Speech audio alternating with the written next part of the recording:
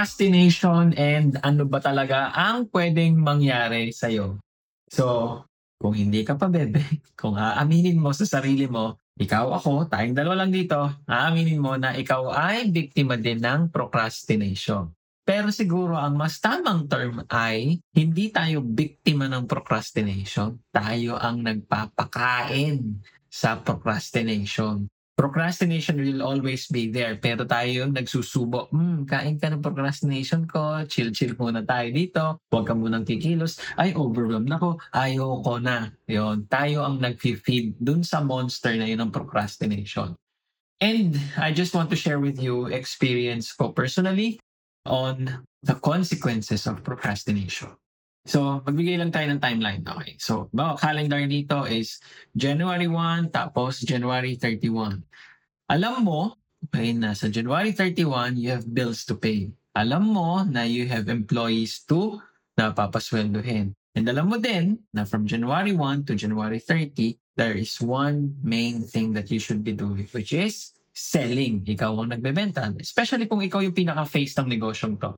And ang nangyayari is January 1, pa naman, kaya pa naman. January 2, relax pa naman.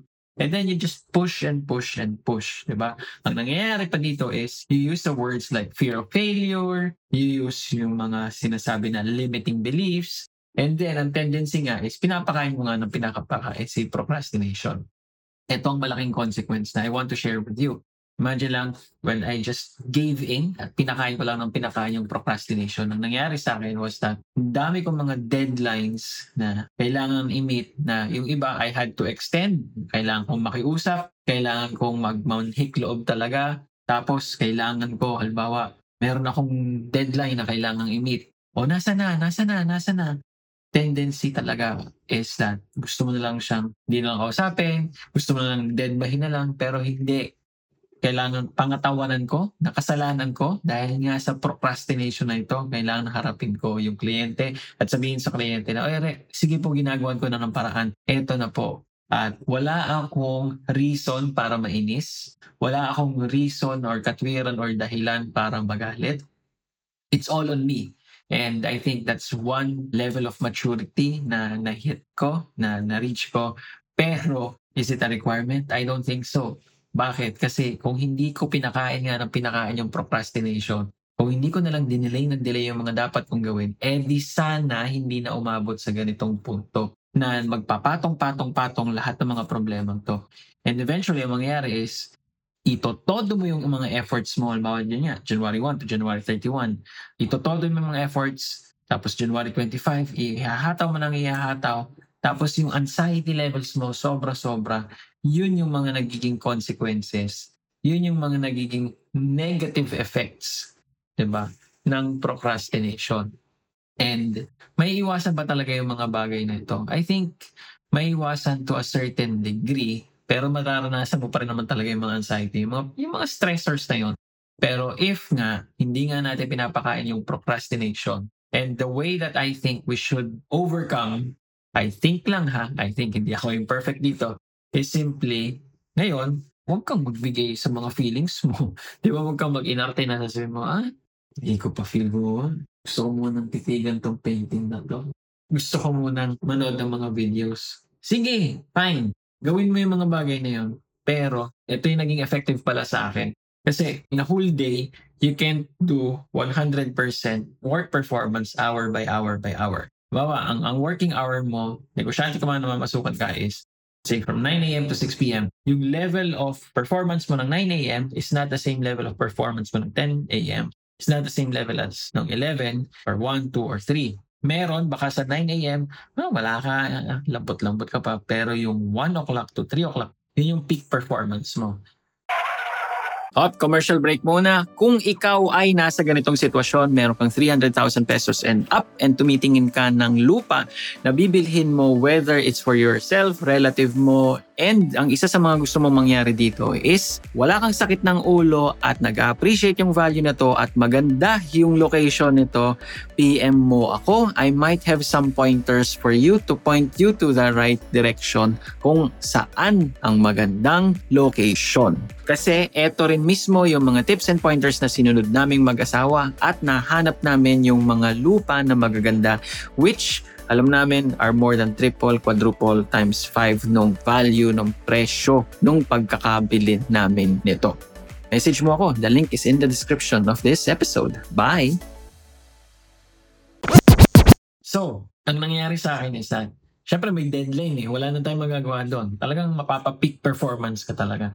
Pero na-realize ko is that, in a given day, hanapin ko yung peak performance ko o kaya mag-decide ako na, okay, work mode muna ako, sige, hatawin ko to. Sige, start calling, start reaching out, start making offers, start making pitches. Tapos mag-follow up ako, uy, game na?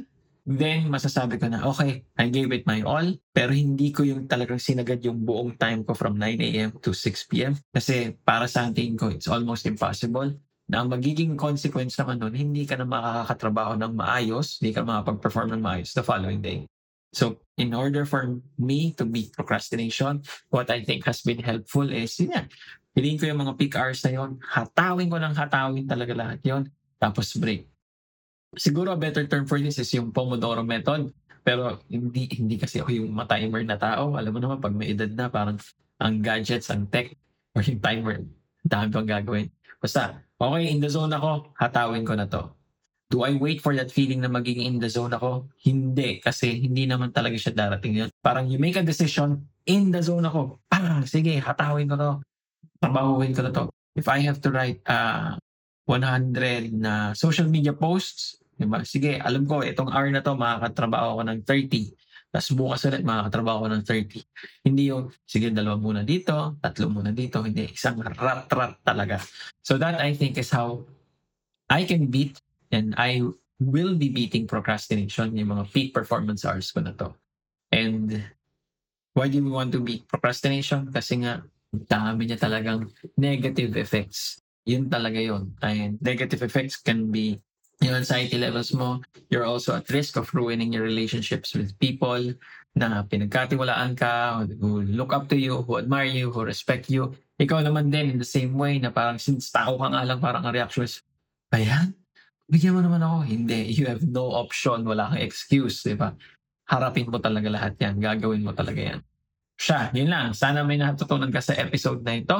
If you like this video, go ahead and make sure that you subscribe. Bye, Bashers!